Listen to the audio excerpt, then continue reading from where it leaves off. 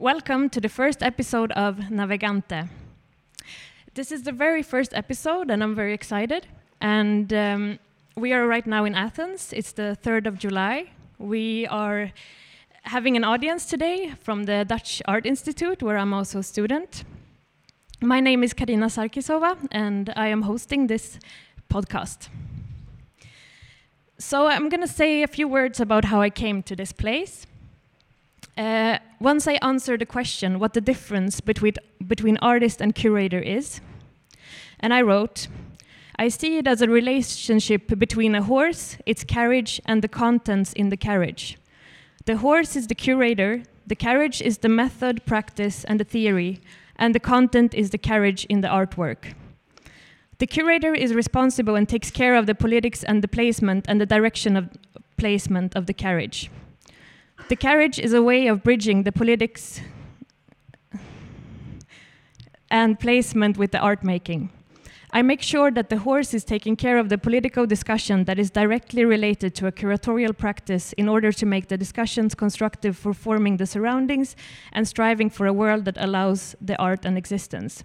I think it is also important to add an extra position here, the horsewoman that is walking next to the carriage in the position as the dramaturg.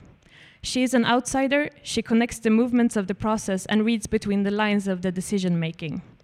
She makes sure that everything is moving, she repairs the equipment from the friction of the journey, and she can even be a spokesperson for the equipage. With my theory tutor, Sven Luteken, we've been talking during this year about formulating an author to an audience I'm writing for. Then I also wrote a list to my study group during this year, and this is a quote from this list of mode of production when working. Dare to formulate protocols to follow.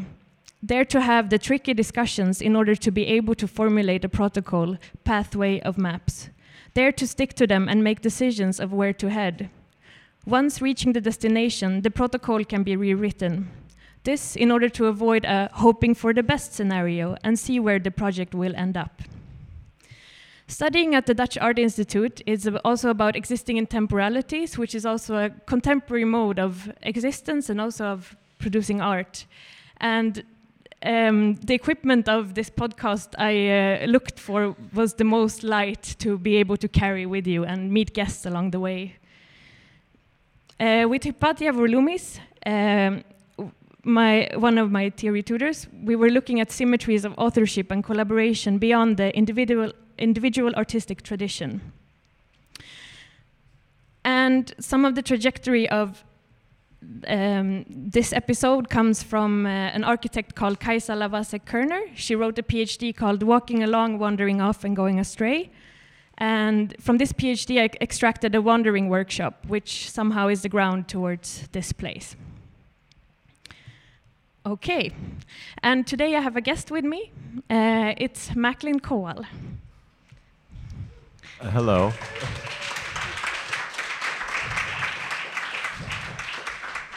I did not expect to be applauded. Thank you very much.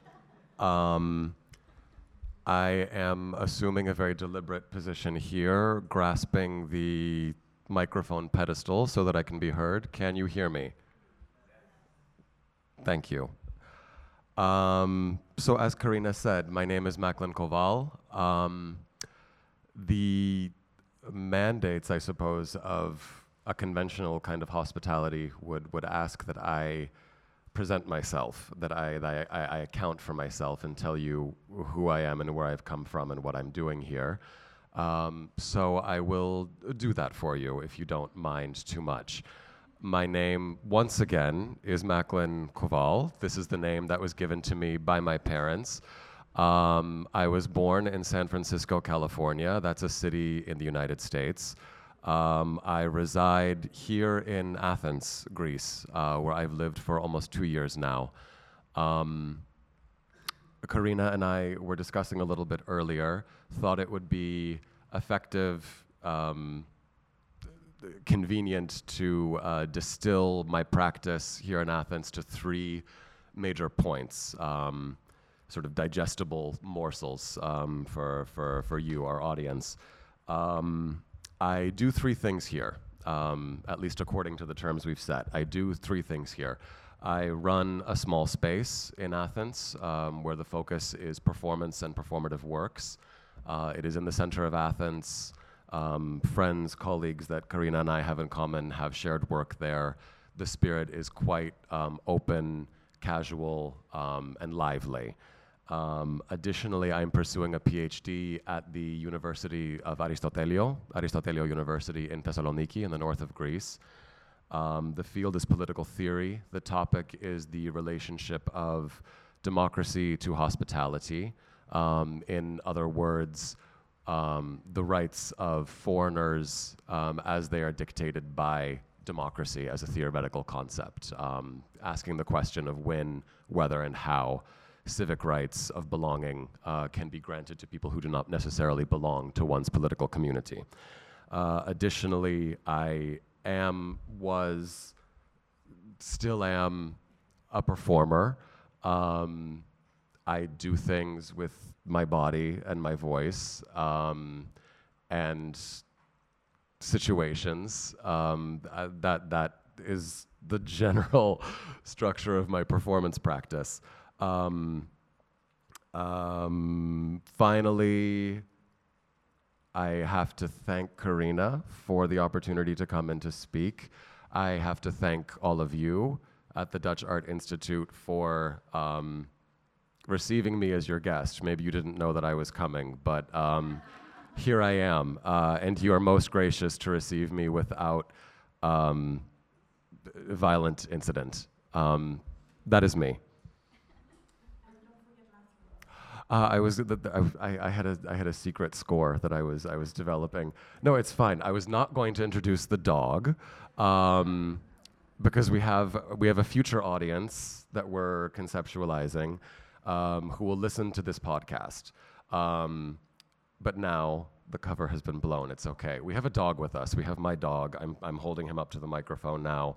He's been drinking water out of a cup. I heard some of you laughing at how delightful and cute it was that he was drinking water. And I thought it would be funny if we didn't make allusion to that at all, so that the future audience would wonder why people were laughing, if any of the laughter was caught on the microphone. But now we've been exposed, and it's always great to be exposed. Yeah, I agree. So let's go to our first site, a visit, and you introduced the word Stasi, a Greek word, to me. Would you like to say something about it? Okay, so first site of interrogation, first place where we're going to stop in our walking along is this idea of position or positionality, which in the Greek language you can speak of through this word stasi. Apotistasimu, from my position, which is a polysemic word, also meaning stop. If, for example, you've been in the Athens metro, you'll hear epomeni stasi, next stop. The word means stop, it also means position. You can speak of your position using this word, which, as I come to it, as I approach this word, in this sense of position, I'm thinking of it in terms of a trajectory, anterior prior movement that has been halted, if only momentarily, a place, a position from which one may speak, articulate, enter into some discursive modality, but with reference to and predicated by, in fact, necessarily predicated by previous movement. There is something behind you. There is somewhere where you have come from in order to be able to speak from this specific position. It entails orientation. It entails, again, positionality, which I think is interesting, if only as a kind of preliminary exercise to think of in distinction to subjectivity or the state of subjecthood, which I always think of as in terms of legibility and accountability, very often in the context of being before some force of law, that not necessarily being state law, but some legal construction, some legal apparatus to which one is accountable and legible. The dog is barking. These distinctions can be collapsed and complicated, of course. It's not to say that they are completely independent of each other, that position is not inflected by subjectivity, that subjectivity is not inflected by position and anterior movement presumed in position. But as a thought exercise, I think it's useful to at least make this early distinction, if only for the purposes of collapsing it and complicating it. And when we go further towards the positionality of the local, would you like to take us further onto that through being a local practitioner in Athens? Certainly. The positionality of the local. It's interesting because if we're thinking about position as we've proposed it, kind of entailing this kind of preceding movement to then situate position in terms of the local or locality, you're talking about a specific topology, a specific place where you are. You're also talking about an anterior movement that precedes this moment of positionality. In my case, I am a foreigner living in Athens. I am from the United States. The US is the country that accounts for my citizenship, my passport, etc. Yeah, we met in San Francisco in 2011. That's true. To give some context as to we met in San Francisco, my native city, in 2011. Yeah. I remember you being a bit shy, but very present, I remember, yeah. Thank you for the memory. Yeah. So when did you arrive here? I came just for the first time in 2015, and then I moved here in 2016. And that's to say, I guess, that with regards to positionality and being a local, let's say, I am a local here. I live here, like, by the book. I have a residency permit. I followed all the protocols. I am registered with the local authorities. I am a local. I live in Athens. What precedes, however, my moment of locality, my sort of position of locality, is experience and trajectory from elsewhere, from San Francisco, from other places where I have lived. My position as a local in Athens is accounting for trajectories that have occurred elsewhere, actually. Though I am accumulating an ever richer experience of being here, I do account for the fact that I am also coming from elsewhere. My experience of being a local here is accounting for something from elsewhere. Yeah. And we were talking a bit about somehow what commonalities do you see with your positioning of growing up in the States and somehow the reality of being based here from a political point of view? This is something I think very complicated and necessary to unpack and to criticize. Do you encounter it through your practices? Through my practices. In a way, yes. By necessity, I do. In terms of the programming of my space, there is necessarily, I'm inviting colleagues that are close friends that I have worked with in various cities, not only San Francisco, but elsewhere.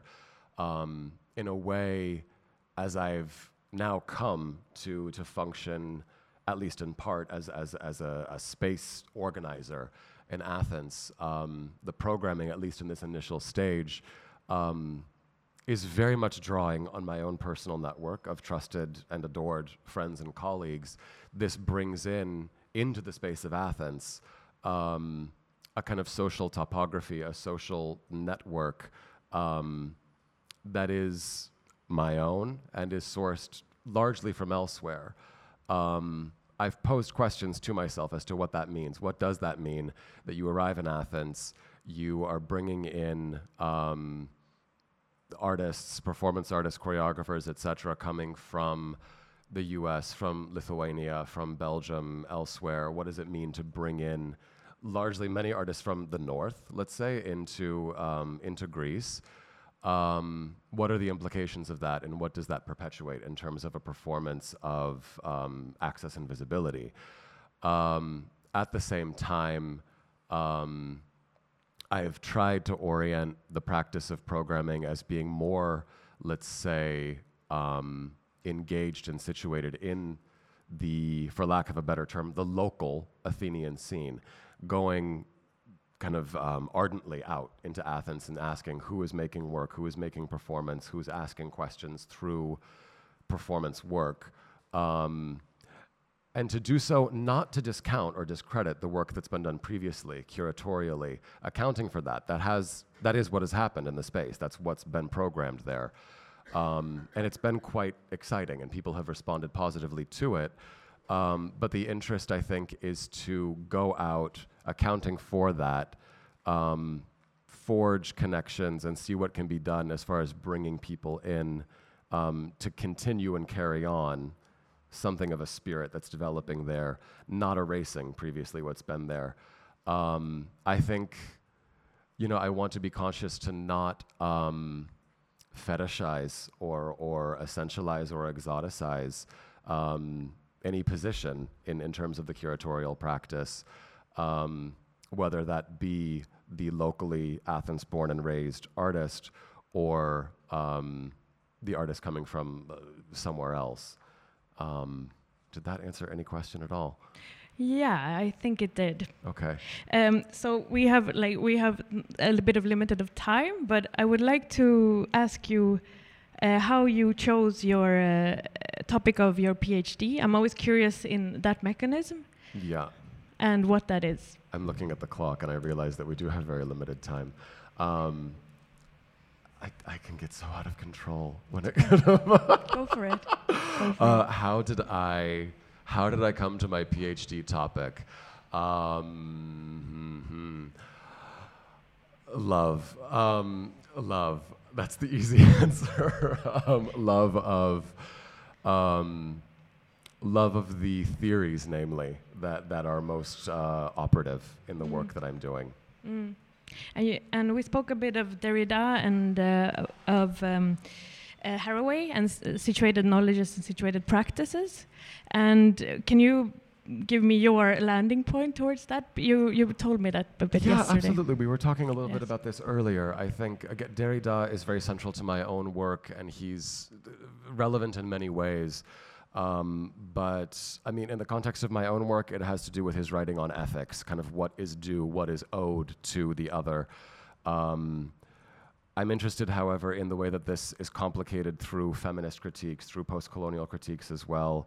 As far as the relevance to Haraway, I mean, we were talking earlier about a kind of poetics or a gesture towards a mode of theorization that is neither detached objective science, not pretending to be this, which is a criticism that Derrida and Haraway are both wagering, let's say, but a modality of criticism or theory that is, to use this idea of stasi, of positionality, taking full account of one's trajectory, one's having been elsewhere, having come from somewhere else, and confrontation with what is then before oneself, and in such a manner that one collapses almost in either direction, towards past, towards future, this kind of loss of self, this disintegration, melting of self, this kind of leaking porousness of oneself. And this kind of takes me to like this topic that I'm very interested in, which is the transgression of dance and choreography. And you and me are both people that come from performance background, but we kind of enter other practices through the practice of performance, of choreography. We want to like test those borders. And you talked with me a bit about how academic work is a certain performance, and how did like your performance practice go into your academic work, and where lies the difference somehow? Right, I think most kind of, frankly, the performative element of academic work is this, in a very, are we all familiar with J.L. Austin, sort of speech act theory, all of this kind of, this performative sense of, okay, I am laying proof to something, I am acknowledging, the performative element in the traditional academic work is, I am accounting for what has preceded the argument, I am either proving or disproving it through this sort of this array of information that I am bringing forth to, again, either complement or contest it. There's a sort of felicity that needs to occur in order to perpetuate academic work through these kind of performative acts. At least I think so. This, I think, is the kind of performative method of orthodox academia.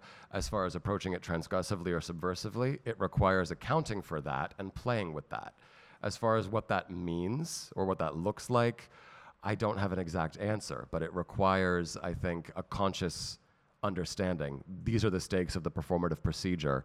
How does one transgress that? How does one subvert it? Filiation, subverting the perpetuation through, I don't know, other modalities that are maybe anti-procreative, those models. Okay, Macklin, we unfortunately have to finish here, but we will do a part 2 on Skype. Okay, that was so quick. Yeah, I know. But at least we made the first episode now. And thank you, Dutch Art Institute. Thank you, Macklin, for joining me today. Thank you, Karina. And more episodes will come.